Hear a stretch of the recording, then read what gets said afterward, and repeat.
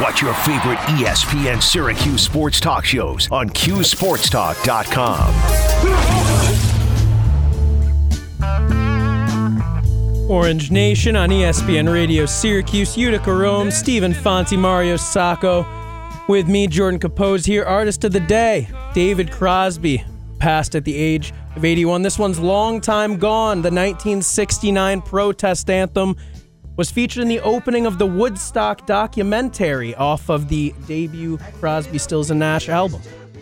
Jordan makes our lives easier when it comes to the artist of the day. He does all the great work the on the legwork Google research on the information. All right, let's bring on our next guest, Tim Leonard, joining us, voice of the SU women, as we have back-to-back guests here on the show. And Tim, looking at last night's loss, 69-57. I hate to start the interview in a negative way, but is it fair to say that was the first bad loss of the year? All the other ones, I think you could, you can live with, and this team that was on the bubble certainly couldn't afford a loss to a subpar team, and unfortunately it happened last night. Yeah, I think that's fair to say. It's the worst loss of the season probably to this point. It's disappointing because they had just sort of gotten to the bubble, and ESPN unveiled their latest bracketology on Monday. They were next four out, Syracuse was, so kind of one of those teams that's hovering on the outside of the bubble, so to speak, and then they've updated the bracketology this morning after the loss, and of course you're not going to stay there after you lose to a team like Georgia Tech. That I think Georgia Tech's better than their record indicates. They were picked to finish ahead of Syracuse in the ACC preseason poll. They definitely have some talent. It felt like going in that it was kind of a trap game, and maybe that's a little bit of a hindsight bias, but you've got Duke coming up next. They're the ACC leader. They're the nationally ranked team on the road at Cameron Indoor Stadium, so that was the type of game that you were kind of eyeing a little bit, and Georgia Tech was hungry for a win. They were due for a win. They're a talented team that plays good defense, and that was kind of the issue last night. Syracuse just couldn't get anything going offensively for the second straight game now in the fourth quarter. SU shot less than 35% in that basketball game. They haven't won down there since 2015, February 8th, 2015, against Georgia Tech. Tim, looking at last night's game, and it's been an underlying theme for this SU team in conference play, poor fourth quarters. Once again, outscored by 11 points in their last three losses in the fourth quarter. Each game, they've been outscored by 11 points. What is the solution to that? Yeah, I think in the losses, it's been letting it go in the fourth quarter. They've also had some games, I guess, where in crunch time they've been solid. To me, this team plays so much better when they're playing up-tempo. And they're playing in transition. They're getting steals. They lead the ACC right now in steals per game.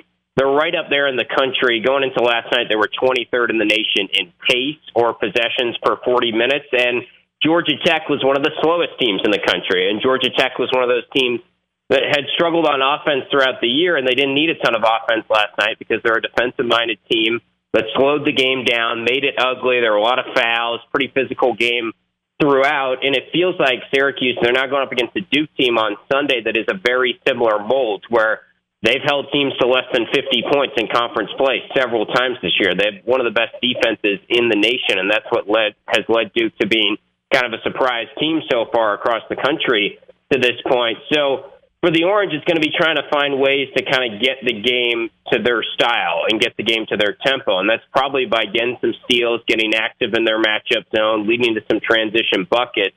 It's not really true to what Coach Jack's DNA was at Buffalo. Her teams sort of prided themselves on defense. And I think Syracuse has the makings of being a good defensive team, and they've certainly improved over the course of the season as they've sort of learned the principles of the defense more. But when they went on their 3-game win streak before dropping the last 2 games, they scored more than 80 points in those 3 games, and they were 3 double-figure wins in the league where they were playing up and down the court and playing in tempo, which is the way they want to play.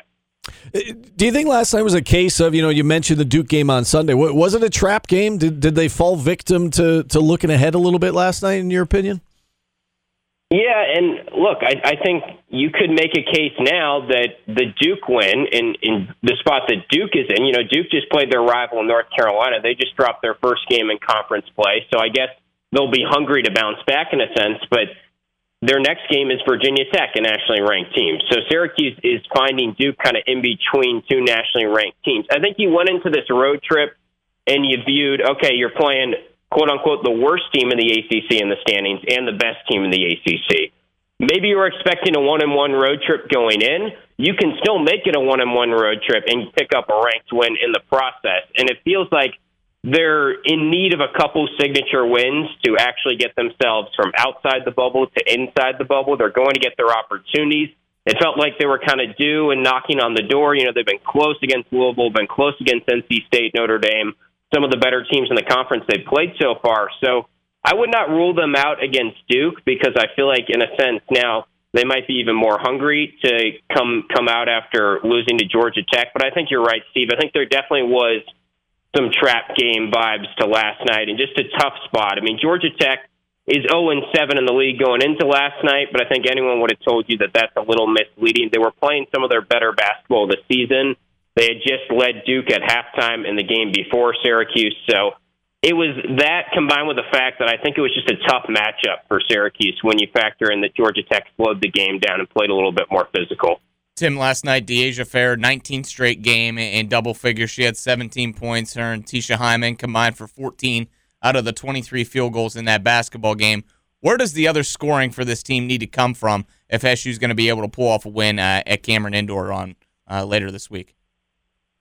Well, I think Georgia Woolley would be the third scorer, and last night she didn't play her best game. She only played 17 minutes and did not play at all in the fourth quarter after kind of struggling out of the gate. So she's been kind of that third option. She's cooled off since she had a couple back-to-back 20-point games early in the season, but I think that is a key going forward, Mario, is just trying to find that third option for Syracuse. And also, you know, De'Asia and Tisha are putting up numbers, but De'Asia's been certainly getting a little bit more efficient as the season has progressed. I think Tisha Hyman is trying to figure out her role as a point guard this season. You know, she was the go-to player last season, was always kind of the score-first option for Syracuse. That's how she's been throughout her Syracuse career. Now she's got De'Asia as the off-ball player, and it feels like sometimes it's a little bit of, all right, I'll take this one, you take that one, and they're trying to figure out the chemistry and working in tandem together. And it's just a different role for Tisha this season, playing on the ball more, being the floor general, bringing the ball up, being the point guard that's looking to pass first and not necessarily just be a scoring option. I mean, she is a scoring option. She'll always be that, but it feels like she has to get used to being kind of the true point guard as well. Kind of similar, I guess, to, you know, Joe Girard when he got going at Syracuse and was starting out his Syracuse career. I think this is a different role that Tisha's had to play this season because De'Asia, in theory, is a little bit smaller. Maybe she would be the point guard, the one that brings it up, but it feels like De'Asia is more of a scorer than Tisha. So I think they're trying to work out that chemistry in the backcourt and make sure that they're getting everyone else involved. And last night, they just couldn't really find any offense, and it ended up with a lot of late shot clock, Tisha off the dribble or De'Asia off the dribble, and their shots just weren't falling last night. Tim, how should fans of the women's program feel? Because going into this season, there was new coaching staff, so many new players. Expectations weren't that high when you look at the ACC preseason poll for whatever that's worth. And then it seems like to this point maybe they've overachieved to some degree. The fact that we're even talking about the bubble with this team in year one, I think that's an achievement. But because they overachieved, it's almost like expectations changed, and now fans want to see them get into the tournament, and it might be too early for that. So I guess how would you recommend SU fans kind of look at this first season with Felicia Legette-Jack as a whole and where they are right now?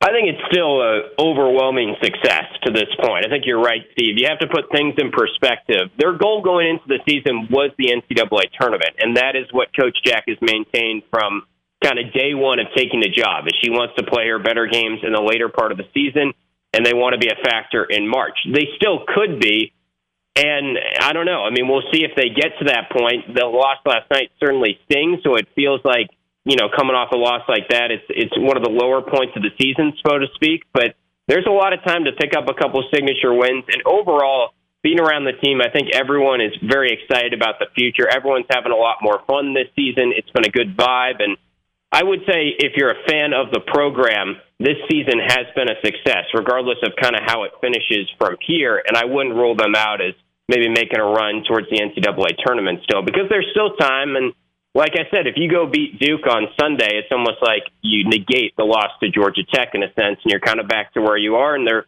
probably in one of the next 4 out ranges on ESPN Bracketology again, and it's still January, so you still got time to pick up some wins. Yeah, spot on. All right, so noon tip on Sunday, big opportunity. Cuse on the road at Duke. We'll have the game for you right here on ESPN Radio, and on the TV side of things, it's on the ACC Network. Tim, thanks so much for coming on. Enjoy the time away. Have a good broadcast, and we'll talk to you again soon. All right, guys. Always fun. Talk to you soon. All right, Tim Leonard, voice of the SU Women. And with that, we'll take another time out. We'll wrap up hour number 1 on the other side of this break. You're listening to Orange Nation on ESPN Radio.